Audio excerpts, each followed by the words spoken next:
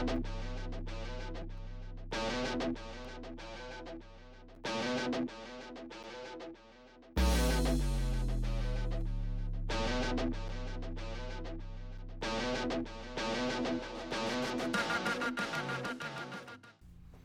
right, everyone, welcome to the Inclusive Activism Podcast. I am always your host, Rowdy Duncan, and today we're going to be doing an interview, and I'm very excited to have Reina come from the organization Aliento, and we're going to talk a little bit about her work, what she does, how she does certain things, how she helps speak and advocate for humans, because that work is very similar to the work that we do here.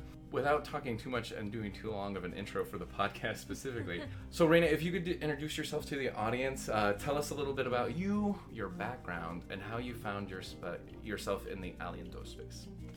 Yeah, hello everyone. My name is Reina Montoya. I was born in Tijuana, Mexico, long time ago. Well, not that long.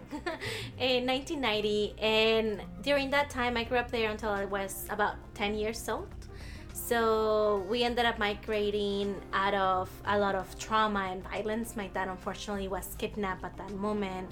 So I didn't know. I was just picked up from school one day. My mom was like, hey, get up your backpack. We're gonna leave. I just remember I couldn't say like goodbye to my friends or my teachers. And it was just like, I just had to move because that's what 10 years old do. Listen to your parents, right? This is and what's you just happening. follow them. Yeah.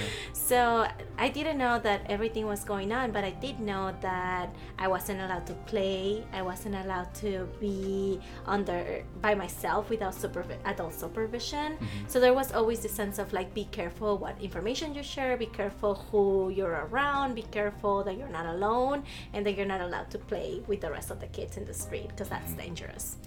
So now as an adult, I get to like make meaning of that, and it makes so much sense knowing that my dad had to go through that experience. Luckily, for people who are wondering, he was let go. He wasn't physically harmed, but all the psychological trauma that was there was very deep. Yeah. So we ended up migrated to Nogales, Sonora, just like 3 hours down the border from here from Phoenix. And in there, every time my dad would see like a police officer, he would get really shaken up, because they were the ones associated with the kidnappings at that moment. So long story short, fast forward many years from now, that's looking for safety, looking for a better place where he could raise his family. That's why we ended up moving to Mesa, Arizona, where I grew up, went to junior high school, graduated, then went to school, got my bachelor's in political science, another one in transborder studies with an emphasis on immigration and economy policy, and a minor in dance. So that's a little bit about me, kind of growing up undocumented without papers, trying to make sense of the world, knowing that going to school was a big challenge of mine just because I didn't have a 9-digit number, and then learning more about finding my voice and knowing that I could do something about it, that I could talk about my experience and share with people that don't know about policy, they don't know how this impact real people. So that's why I started like finding my voice, and then later on, after being involved in community organizing, my dad gets detained. So that was the real test and the real challenge. It wasn't not only about advocating for myself and for my friends, but now I was in this moment that I wasn't sure if my dad was gonna be back and what would that do to my family. So it was a very emotional roller coaster for me because I knew how to organize, I knew how to do a campaign, how to get petitions, how to get it on the media and get attorneys, but I didn't know how to process that. And I think that's where my journey with Aliento began. As a dancer, as a mover, I started using art as a form of expression and being able to create choreography and movement about my dad not being here. And that's what brought me to forming Aliento, which is a community organization that works predominantly with youth and children to transform the trauma of family separation or the injustices that being undocumented or not having papers creates in the community, and how do we transform into hope and action. Yeah, and I saw you're having some growth. I saw you posted 3 positions for that recently. Do you want to tell us a little bit more about that in case there's some great folks that would love to join you down there? Yes, definitely. We are opening a position with the Arts and Healing Program Coordinator, which gets to work with children, youth, and families to to play with art and being able to use it as a form of expression where we can express our fears, our hopes, and really imagine a different world. And also do a lot of open mics and community engagement. We're also looking for a community organizing right now. As many people might not know, but institution was taken away from DACA recipients in the state of Arizona. So we have a robust campaign that we're looking for some students ideally directly impacted by this or that they're very driven. So we're looking for an organizer for that, and then someone who helps me do grant writing, which is a whole new world, more on the business side. Yes, but it's the lifeblood. Having that grant writing stuff is a really big deal in your space, because the less time you can spend asking for money, the more time you get to spend doing the work. And that's what's so important. So with this, I also understand that recently you just started your podcast. So I wanted you to kind of talk about your podcast, what it does, what you're hoping to do with it, where you hope it may grow to, and what it might do in the future. Yeah.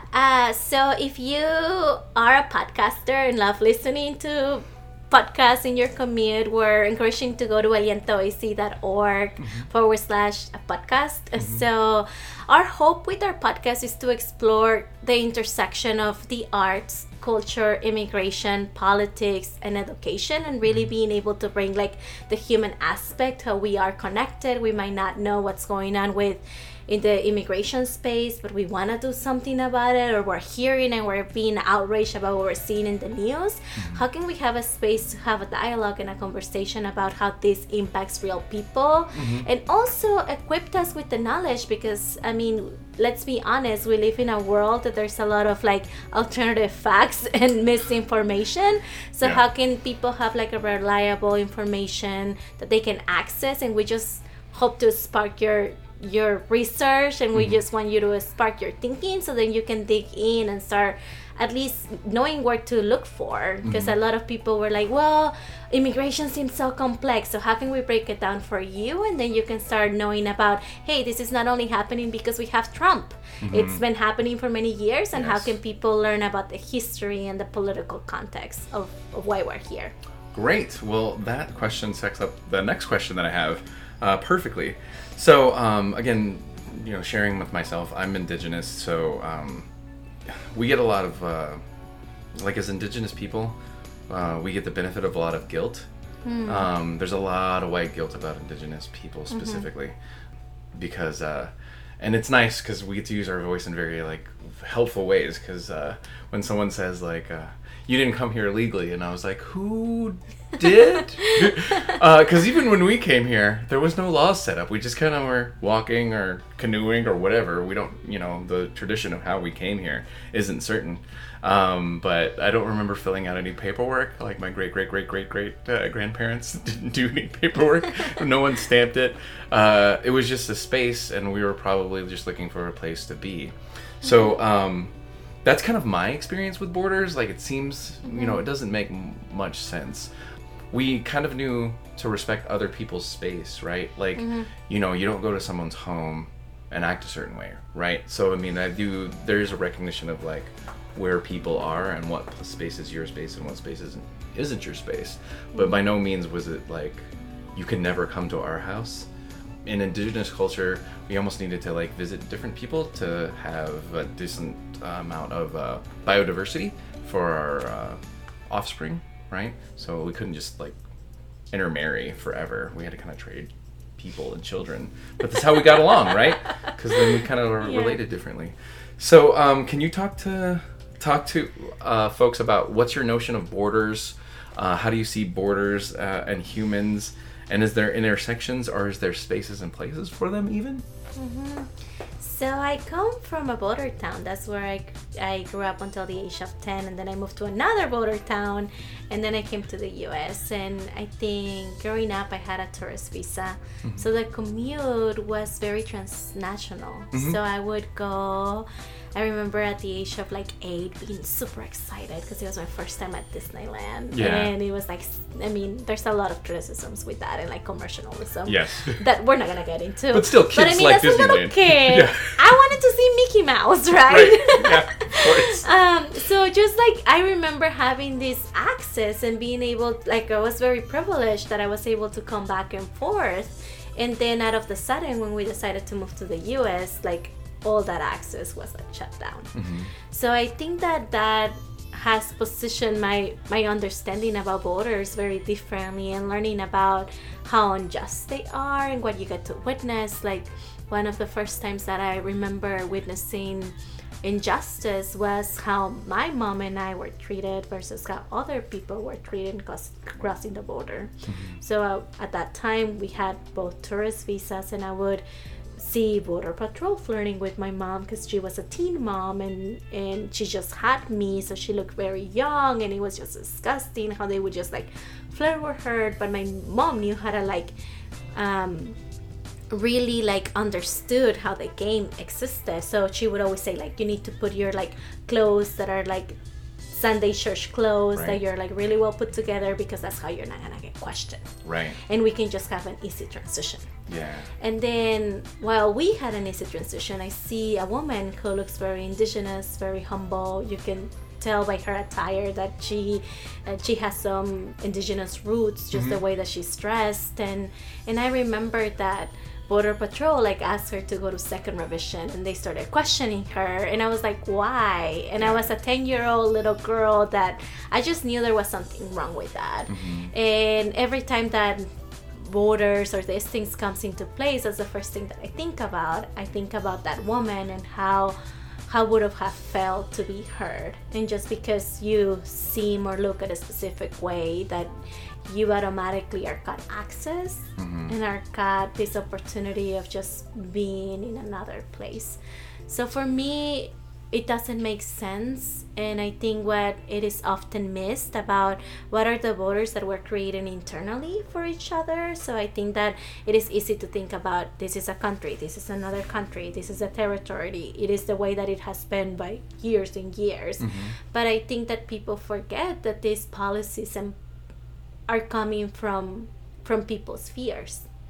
And they're coming from people not understanding or wanting to be in community, or being afraid about the diversity, or being afraid about getting to see their biggest fears reflected and manifested in reality. So I often think about what are those unheard or unseen borders that we're constantly facing as human beings, that we are too afraid to talk about them. How do you try to get folks to face or cross or consider moving borders? And then also, are there any borders that you think are good or healthy? I think that there's a difference between borders and boundaries, right? And I think that at least that's something that I'm constantly journaling about, as in like, what are my boundaries? And sometimes I need to put boundaries in order to preserve my own health being, but then am I being too rigid, or I'm not allowing for me to lead with curiosity and learning about other people, or learning about other ways that people move in the world? Like, I think that my biggest learnings as a human being have been in those moments of struggle and discomfort. That it is easier to be along with the people that look like you, act like you, like the same things. I mean, nowadays with like Facebook and Instagram, I can just like really put that in a category, and I don't have to even bother to be engaged with the alt-right people.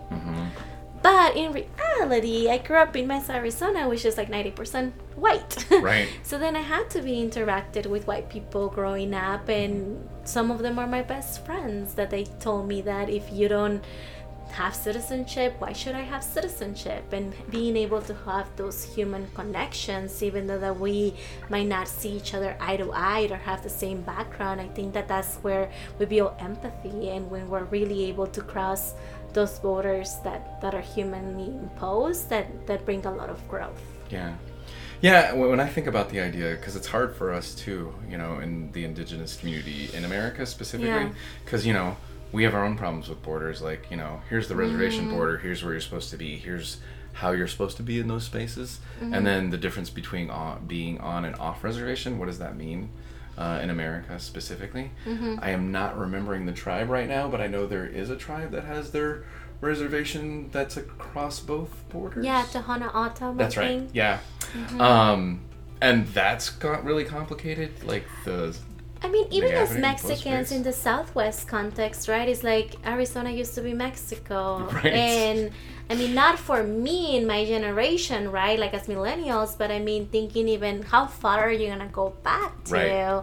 And like, we live in a now age that intermarriage it's so real, and it's so then what's the thing about purity and whose land is it, and then thinking about like the social contract and even property, like when were you allowed to own property, to who does it belong?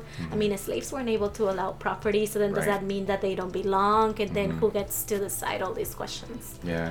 But more and more from my own context, that borders idea, like I think it's a real big part of like the ability to other someone else, and then keep yourself in a space of smallness. I think that's the thing I worry about most.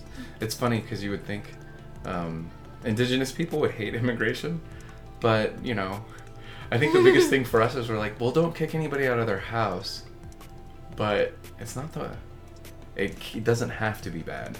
It was bad. It was exceedingly bad. But it doesn't necessarily have to be. And there are a few indigenous people that would want to kick people out of their homes, but most don't, because we know what that feels like. So I think when you look at humanity and borders, because it becomes problematic in more than just our space, Palestine, Israel, anywhere where people are displaced or forced or made to be in a certain space is different. I mean, and people do it here all the time. Like, how many people from California and the Midwest do we have in Arizona? Right. And people don't talk about that migration, but it is a migration. Yeah.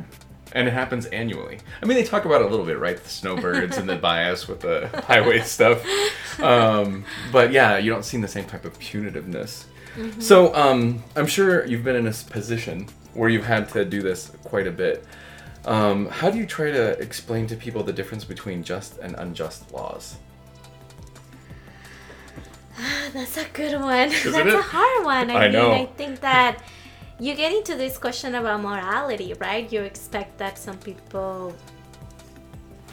It becomes really difficult because then you can it can be a lot of nuances, and it is really complicated and complex. But I think that at the same time, it's like, for me, whenever I have these big philosophical questions, it goes back to, if this were to happen to me, if this were to happen to my little brother, to someone that I care about, would that be fair?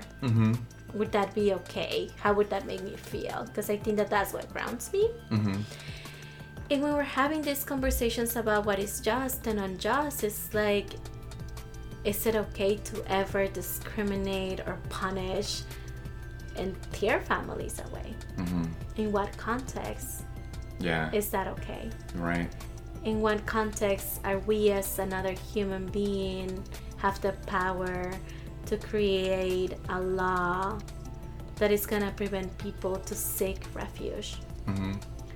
And refuge not only means from violence, but it also means from economic plead, right? Like, and I think that oftentimes we become so isolated that we only think within our context, and we forget about the foreign policies that the U.S. has created in other countries, and how everything has an impact, right? It can be good, it can be bad, it can be in between, but every action has an impact.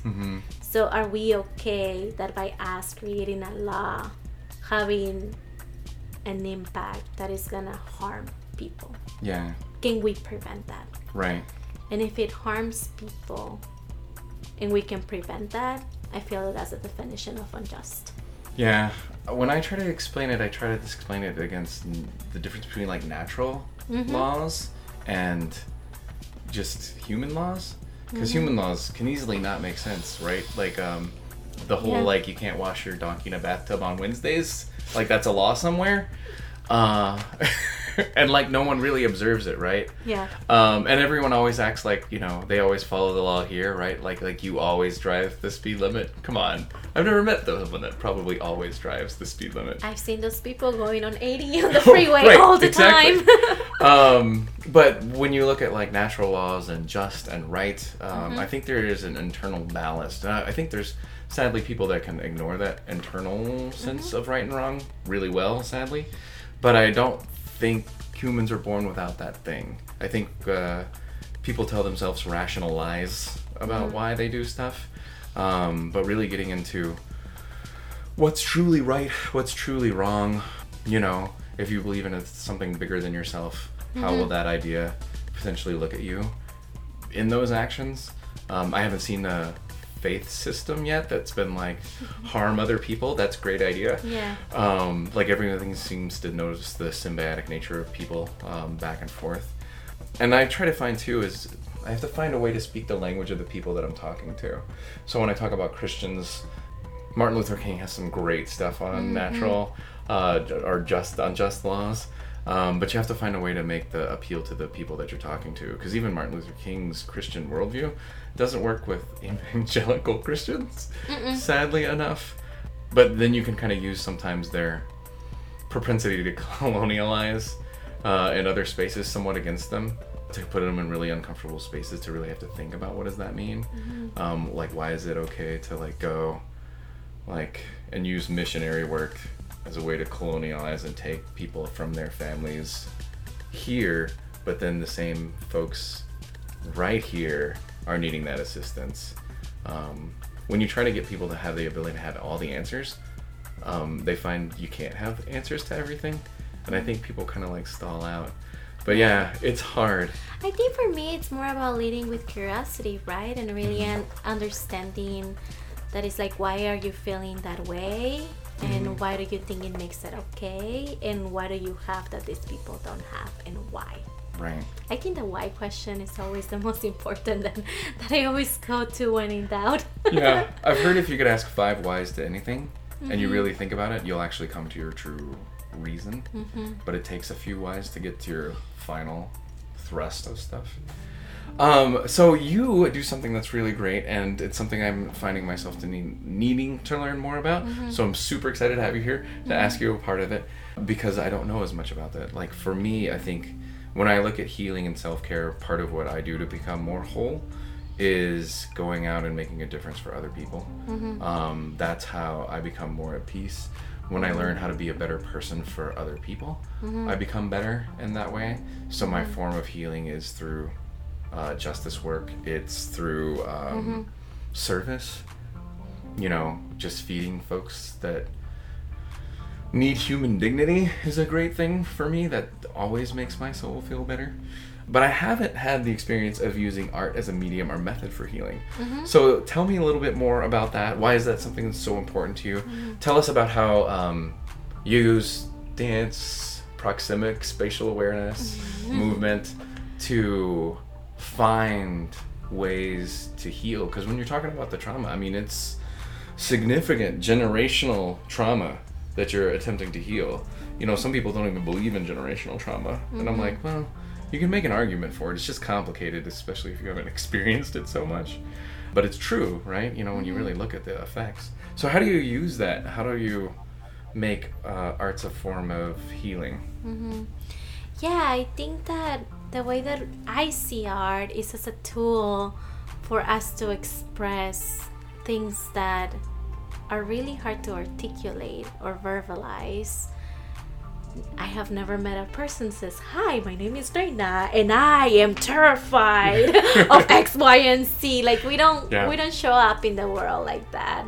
So I think that art, it's a great way to give access for people to have another form of communicating about their feelings, their emotions, and really to try to make sense of what's going on around their surroundings. Within the immigrant community specifically, something that we see day in and day out is that internalization about thinking that they're the only ones. The systems are intentionally designed to make you feel guilty, to make you feel ashamed, to make you feel isolated. So for us, it's like, how can we use art as as a tool for people to remind themselves that they have agency and that they can be creators, and it doesn't have to be that way. Yeah. And they don't have to explain it if they don't feel like it. Yeah. And I think that's the beauty, because it's like there was this workshop that we did, and we were really processing about emotions, and emotions are not good or bad, they're just how you feel, right? So how can we start teaching people about that? So we had your typical ones, right? Like anger, fear, love, joy. And it was really funny because we started asking people, hey, can you color the emotions? Think about a color that you think about when you think of anger. And what is a color that you think when you think about anger? Usually they associate it with red. Yeah. What about love? Love is like it's a lighter red? Lighter red. Yeah. Yeah, people typically do red or pink, but Yeah. that's the cool thing, that anger and love can be red, and nobody needs to know about that but you. So then that's when we started like using it as a tool for people to start, well, now let's talk about your emotions, how you're feeling, what are the struggles that you're going through, and can you make a painting out of that? So then it gives the freedom and it restores the agency of individuals to know that, hey, I can explore, and it's okay for me to explore, and it's okay for me to talk about my feelings and how and what do I associate with them without people knowing what it is. But then at the end of the day, they have the agency, and reminding them that they have the choice, that they can share whatever the painting wants about. So that's something that it really brings a lot of joy, because it's a multifaceted. It's not about doing this one-on-one, but it's really doing it as a community. And the most powerful moments is when you see kids or children or moms in the same family acknowledge that they're going through all of these struggles, but also that they have other really positive things in their lives. Like a lot of the children admire their parents, but they never have the space to tell them how much they matter to them, because that's not something that our culture or like our society values. So how can we restore that value? And art typically makes it more accessible for people to be able to share and speak their truth, and then knowing that they're not alone, because we do that in community, because we do that with other people that are going through similar experiences. And how can we show that with one another and share it? So how did you do the same type of work through dance? So movement for me, it's a way that I can just like release and be myself. And a lot of it is being able to identify the specific parts of my body and being able to physically feel what would it look like to feel joy, and how can my body express that. How does it feel to really think about pain and sadness? When I am sad, typically my shoulders are down. I have a very weird feeling in my stomach. So how can I manifest that through movement? And how can that serve me to process about what are those emotions and feelings that are evoking by not having my dad here? And how can I release that and acknowledge it? Yeah, it's hard, really understanding your feelings is difficult. When you mentioned the anger and love, right? It's the same color, but isn't that the place of so many people's struggle with love, right? Like they think that intensity always has to equal intimacy, and so you see people in like bad relationships because they get that like line blurred. But you're right, like being in spaces where you're really looking at that. What am I feeling? Where does that come from? How can I understand that for myself? And potentially how can I explain it to somebody else? I think is really important. Because you're right, I noticed, I won't disclose names or anything, but with one of my students that she was feeling a lot of like internalized depression about her status and where she was and what happened. And, I know it was good for me to be able to say, like, we were here first. You're supposed to be here. Like, you shouldn't feel bad about being here. Like, if anybody should get to say who should be around, you would think it would be the people that are here first. So, thinking and feeling that way, you don't have to. If you do, that's fine. But it's not something you have to hold on to necessarily either. Because that whole notion of having to prove or justify your existence. Mm-hmm. That's something we've always had to do, right? Like our BIA cards, our blood quantum, having to prove to someone that eventually doesn't want you to exist by saying, okay, this percentage means you're no longer this. It's been really difficult too, because it's the same idea, it's just used in different ways. Because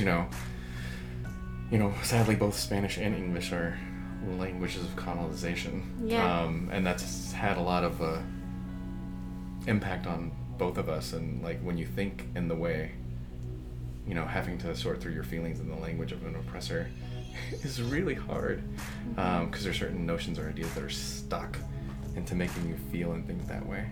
And sometimes, to be very candid, it's like people are afraid to share their feelings because every time that you do, you feel vulnerable. And we have been taught by many years with our society that when you're in a position of being vulnerable, you are going to be taken advantage of. So I think it's also about how are we relating to one another, and how can we create really like a safe space for you to just speak with all the contradictions, with all the nuances. How can you reflect inwardly about what does it mean to be you? And how can you share that with people around your community about what it means to be you? And I think that those are the deeper questions that we're trying to get about how do we relate to one another, and how do we just start the conversation that it is okay to be human and to relate with people at a very deep, meaningful way that you probably don't feel comfortable even with your closest friends. And that's something that we've been able to witness, and I feel very humble and honored to have seen many people really share about their deepest fears, but also their deepest joys and what brings them inspiration and their dreams. And that's something that we don't take a lot of time to do, and at least for me it brings a lot of joy seeing the possibilities and that people have and within them, and knowing that they can follow those dreams. And it might be harder, it might be way more difficult, but how can we do that and hold on to that and know that we don't have to do it alone, that we have a whole village that backs us up? Yeah, it's sad that vulnerability has been framed as weakness, when it's truly I've never seen strength like vulnerability. That's strength on a level, you can have as big as muscles or look as tough in the world, but like truly being able to be your open, true, vulnerable self in front of someone is the most amazing strength. And I think that's where, if people can be in spaces where they're allowed to be and it's brave enough, human connection just starts going all over the place. Because I think there's a natural pull to seeing someone's true self and being like, wow, there's a lot of your truths that I've experienced, but I'm not okay with saying it. But when you're in a space where you can share those things with me, that connection, I think it has the capacity to undo some of these horrible law things. Yeah, and it builds empathy, understanding, and really being able to connect, as you said, at a deeper level where people can see eye to eye, and they might have different approaches. But I think that if people are able to see that at the end of the day, we are a reflection of one another, and the laws and the policies and structures that we're creating might not be harming a specific population today, but if we continue to go, who is going to tell you that your population is not the next one? And being able to see that connectedness, that is like at the end of the day, like if I am painting a way forward that it's going to acknowledge everybody's humanity, and I can see myself reflected in you, then that's my hope, that we will have a better place. Well, I'm trying to find a way to explain how the separation hurts the oppressor too. Like they're just not aware of the richness of life that's being lost in the isolation. Like you get stuff, and I mean, it helps maybe you and your family, but the life is so much more constricted and narrowed, and sometimes not you, because it's an expectation of you.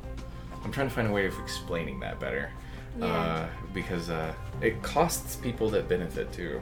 They just don't know, because it's supposed to be, which is silly.